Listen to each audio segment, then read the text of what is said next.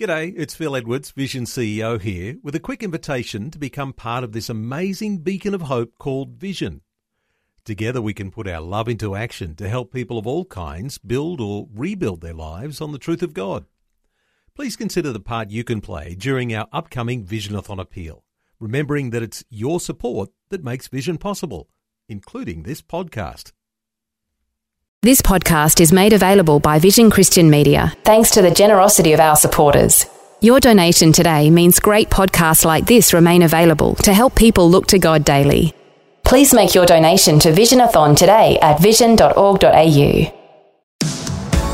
Today with Jeff Vines, author, pastor, apologist and Bible teacher, with a straight-talking message from the Word. There are times when we feel so discouraged. God will send you encouragement, the right time, the right place, when you grow weary.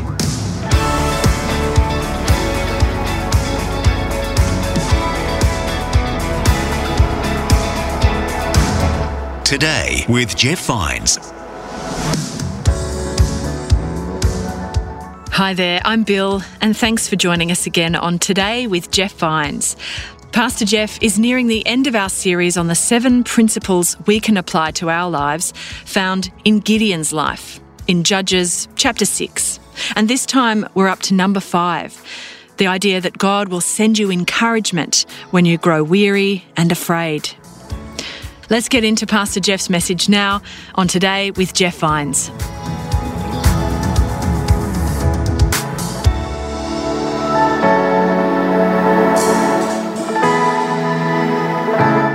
So Gideon has been called now to lead the campaign against genocide and annihilation of his people. So his task does indeed possess eternal ramifications. And what we've been saying in this entire series is so do your tasks. God has called you to something, and it has eternal ramifications. We want to live the wild life. We want God to do amazing things in us and through us. I think most of us, that's where we are. But the reality is, in those seasons when God is doing his best work, man, those are tough seasons to endure. Think about it. God is stripping away from you things that you really trust in, that you love, and suddenly they're gone. And God's greater purpose is at work. But in the meantime, as you're experiencing this heartache, this sense of loss, these trials, these difficulties, this pressure, it's very difficult sometimes to feel the presence of God and to feel like God is actually doing something of eternal significance. I know there have been times in my life when I've looked over the horizon and I see what's waiting for me. And in my humanity, I've said to God, I got to tell you, I'm afraid. All this is daunting. It's overwhelming. I mean, I want to believe that you're with me. I want to believe that you are doing something of eternal value in me, but I got to be honest with you. I feel alone, and I'm uncertain, and I am afraid. Folks, this is where this next principle, the 5th principle, I think will help us understand the mind of God, the personality of God, while God is doing the work of God in us. Here's number 5 of the precepts or the principles, the attitudes with which we must live if we're going to live the wild life, the compelling life. And it goes like this. Principle 5, God will send you encouragement when you grow weary and afraid. God will send you encouragement, the right time, the right place, when you grow weary and afraid. Our Heavenly Father knows that there are times when we feel so discouraged. We want to live the big life. We so desperately want to do what is good. We want to trust God in the midst of all this devastation and loss. But sometimes, quite frankly, it's just too hard. I love it when Gideon comes to a point where he's got a 450 to 1 odd. He has stood by and watched God sift his army down to 300 men. And I don't know exactly what happens in the text. I do know what happens ultimately in the narrative. But I would imagine Gideon going home that night, and he starts to think in the morning, I'm going to face 135,000 well-trained warrior Midianites, and I've got 300 men, some torches, some clay jars, and our voice. I have no weaponry. I have no javelins or spears, and I'm supposed to go out and defeat this great army for extravagant eternal purposes that are to come in the future. If I were Gideon, I got to tell you, in our own humanity, I would have been terrified. And I think Gideon is scared as well. Now, let's pay attention to something, though. There's two kinds of fear. There's the kind of fear that paralyzes you where you can't move forward. But then there's the kind of fear that you're moving forward because you trust in God, but there's still in your humanity something that overwhelms you and you need a source of encouragement or you don't feel like you're going to make it. So God comes to Gideon in this narrative. I'm in Judges chapter 7, verse 9 through 11. Knowing that Gideon is made out of flesh and blood and he's going to need some encouragement, I want you to look at what happens. Judges 7, verse 9.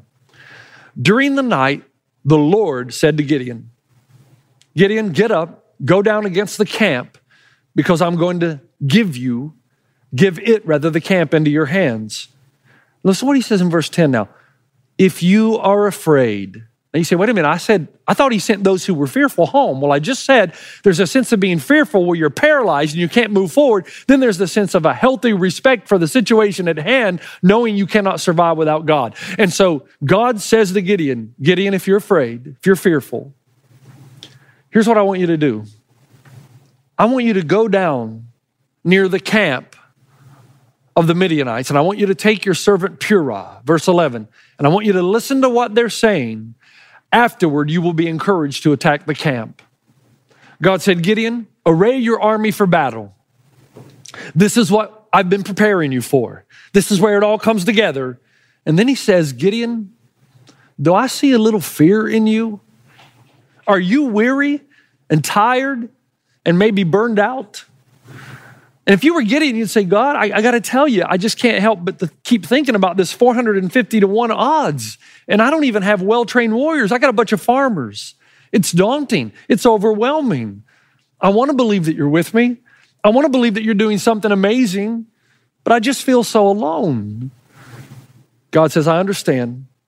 Go get your servant Purah and do what I tell you to do.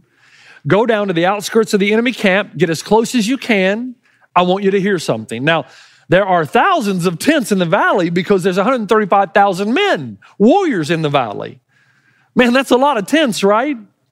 Yet, God led them, that is Gideon and his servant Purah, to a specific tent where he had just sent a man a specific dream, and the contents of the dream are specifically designed by God for his purposes. Now, stay with me. Let me just tell you the narrative. Let me tell you how the story goes. Gideon goes on the outskirts of the enemy camp. So he's in shouting distance. He can hear.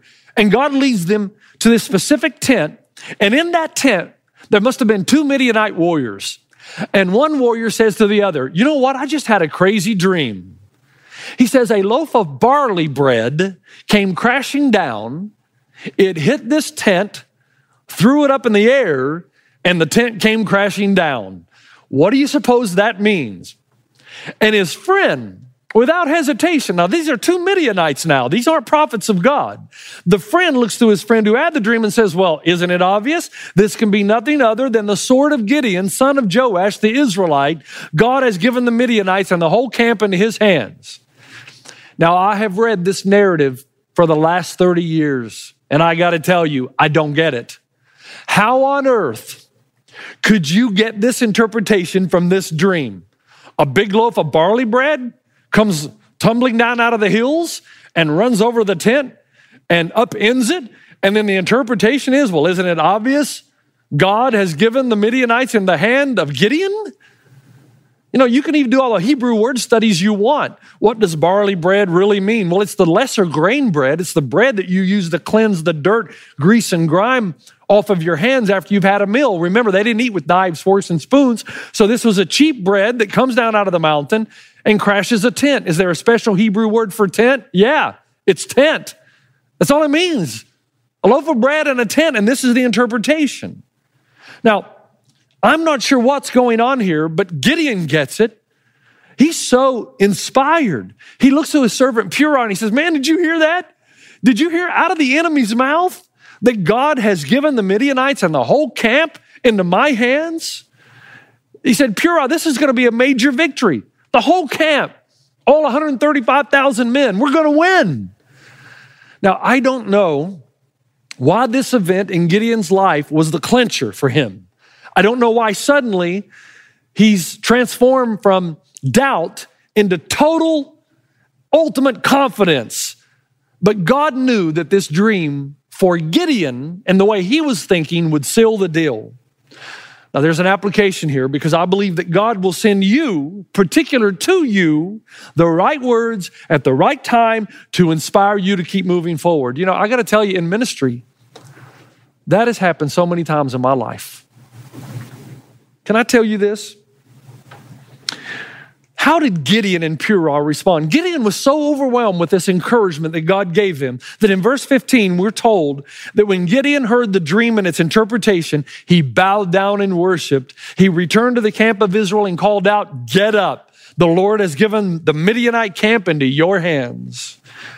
You know, so think about this now. Purah and Gideon are on the outskirts of the enemy camp. They are so close to the enemy tent that they can hear a dream and its interpretation. That's pretty close. And yet when they hear the dream and its interpretation, what do? Sneak away in quietness back to their own camp? No. They had a praise and worship service right there. It's like he's fearless. At first, the Bible says he worshiped. It's the word for bow down. So he honored God in humility, but then he worshiped. That's another word for exuberant praise. So they're singing and dancing and praising God right there next to the enemy camp. I mean, I look at this and I think, wow, do you think God is successfully building Gideon's faith in God's faithfulness?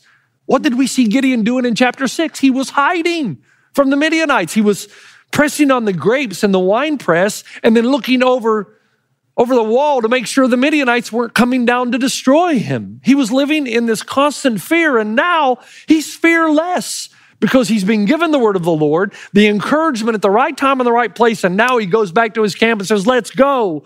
And I wonder, you know, were they singing and dancing probably to the song, "We Are the Champions"? Can you imagine? Directly adjacent to the enemy camp, they just start praising God.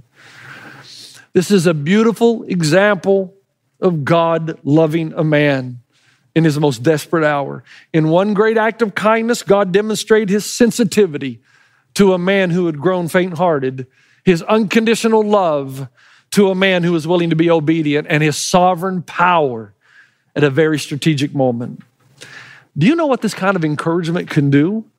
Because this is an objective truth, but this is a God who will send you subjective encouragement as well. We are meant to feel the presence of God, just not to know it in our minds, although that's important. We're meant to sense it, to feel it, and to understand the communication of God into our souls.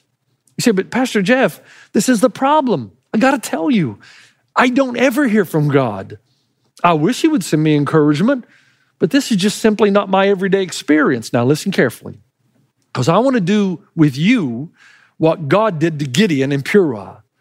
I want to take you down near the enemy camp. And I want to take you on a little journey and show you why and why you don't hear the word of God and the encouragement that you so desperately need, and how then you can do an about face and begin to hear the word of God in your life almost every day. Okay, I want to go back and tell a familiar story. I know many of you know this story, but I don't think I've ever really gone into detail about the application at the end of the message. And it's when my roommate and I lived in Knoxville, Tennessee. We were going to Bible college together. And our Bible college had a strange rule. We were not allowed to attend a church that wasn't in our particular denomination or movement. And the problem is all the churches in our denomination or movement were just boring. And my roommate and I said, you know, we're not getting fed. We got to find us a church where the gospel's being preached and where there's passion in worship. And we found this little Baptist church. Actually, it wasn't little. Downtown Knoxville, Tennessee, Mount Carmel Baptist Church. And they had a fiery young preacher by the name of Dr. Leroy. He was an amazing orator, incredible communicator, PhD in theology. He was well-learned and well-spoken. He had his little idiosyncrasies, but man, that just meant that he could fire you up in a way that no one else can. And so my roommate Dell and I went down to church, and we go just about every week. And by the way, got to tell you, it was an African-American congregation. And the first time we walked in, we were the only people who were not African-American, and we were welcomed like princes and kings. They took us up to the front. We couldn't sit on the front row now because in those African-American churches, that's reserved for the elders and the pastor. But they put us on the second row, so we had a great view of everything that was happening. So Pastor Leroy would walk out, and he started his sermon on this one occasion, and I remember this sermon, and I've called it back into my spiritual constitution many times.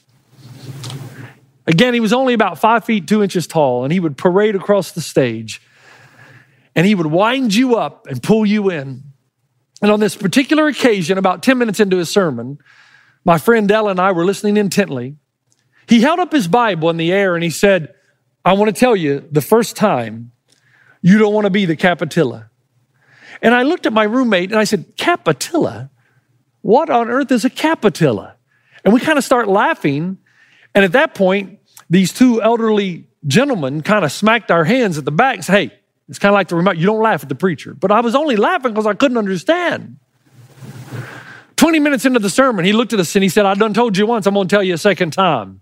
And he held up his Bible again. He said, you don't want to be the Capitilla. And by this time, Dell and I are thinking, what on earth is a Capitilla? I mean, what is this thing that we don't want to be? I mean, we can't obviously be it if we don't know what it is. And then finally, 30 minutes into the sermon, Dr. Leroy Brown, pacing back and forth, man, held that Bible in the air one more time, and he looked at the congregation, and he said, I'm going to tell you once, I'm going to tell you twice, I'm going to tell you a third time. You don't want to be the Capitilla, you want to be the butterfly. And at that point, my roommate and I, it dawned on us that he meant to say caterpillar. You don't want to be the caterpillar. You want to be the butterfly. We started laughing, but everybody else took it so seriously, and we had to just kind of suppress our laughter, but we did get the point. Dr. Leroy Brown was trying to tell us, if you ever hope to morph from a caterpillar to a butterfly, if you ever hope that you're going to grow so well in intimacy with God that you can hear his voice every day, you're not going to do it apart from the Word of God. And that's why he held his Bible up. And then he gave another illustration that I've never been able to share. He said, you know, my wife and I can communicate to each other without saying a word. All she has to do is give me a look. And sometimes not even that. Because we have such intimacy together that I know what she's thinking. And she can just look at me and the message is received loud and clear. What's he saying? Do you know what he's saying? He's saying that if you want to hear encouragement from God, it's not going to happen outside of the divine revelation of God to you that's taken by the Spirit of God in you to activate the right word at the right time in the right place. You say, Pastor Jeff, I've heard you say that before, but give me a little bit of proof. Okay, Jesus said in John 16, nevertheless, I tell you, it is to your advantage that I go away. For if I do not go away, the helper will not come to you. But if I depart, I will send him to you. You know that word helper? You know the word, right? It's parakletos. It's translated Holy Spirit or Spirit. But the word parakletos actually means one who comes alongside. It's the word of encouragement.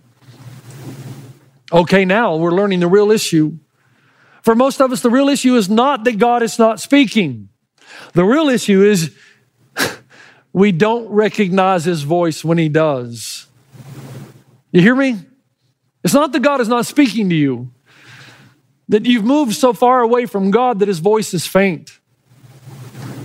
We lack disciplines in our lives that yield intimacy, which yield communication between us and God. Do you remember what Pastor Leroy Brown said?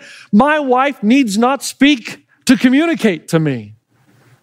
David said, early in the morning will I seek you. Search me, O God, and know my thoughts. Psalm 63:1. Samuel said, speak, Lord. Your servant is listening. 1 Samuel 3:9. Paul said, what, O Lord, do you want me to do?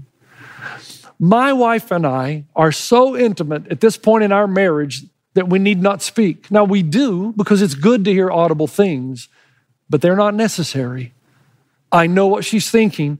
And I know what she would desire of me, and she knows what I would desire of her in every given situation. Because we are so familiar with each other's words, and we know each other's minds. And even when I'm not with her, I can receive encouragement from her because I know what she would say when things are tough. Here's my advice to you. You want to hear from God? Like Gideon and Purah?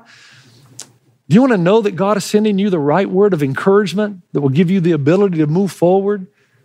If you want to experience that kind of encouragement every day of your life, to strengthen your heart every day of your life, to face the unfortunate events every day of your life, there's only one way. Saturate your mind with the Word of God so that the Spirit will have ammunition to fire into your life at the right time and the right place for ultimate encouragement. Listen to the Bible every day. Some of you say, well, I don't like reading. Man, you have no excuse these days. I just got this new Bible app on my phone, and at night, before I go to bed, I just push play, and it actually reads for me the Bible, and I can listen to the story of the narratives. Right now, I'm in the book of Acts, and I'm learning again the power of the early church. Get the Bible app that speaks to you. Get an audio app. Read whatever you have to do, but saturate your mind with the Word of God. It is the only way forward. You can even get the one with the American reading the Bible, putting on his best British accent because he thinks the Bible sounds more spiritual that way. I don't care who reads it. Just read it. Listen. Just do it. You will not believe the encouragement you will find every day as the Spirit of God fires the right word at the right time in the right place for the victories of your life. Thanks for joining us on Today with Jeff Vines. That's where we're going to stop for today. But next time, we'll hear the rest of this message about Principle 5 found in Judges, that God will send us encouragement when we grow weary and afraid. Every time God speaks a hard word to you, if you run, you will end up running so far away from God that His voice will become faint. God has not moved. You have. Repent, obey, trust, and see if you don't feel the presence and the power and the wisdom of God, and see if you will not experience the right word at the right time and the right place as you saturate your mind with the Word of God, that the wisdom and the power of God begins to overwhelm you.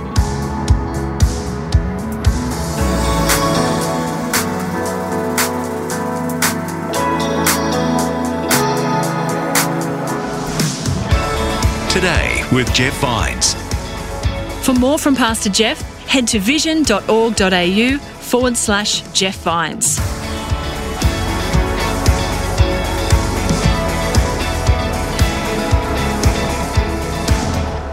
Today with Jeff Vines. Just another way Vision is connecting faith to your life. Thanks for taking time to listen to this audio on demand from Vision Christian Media. To find out more about us, go to vision.org.au.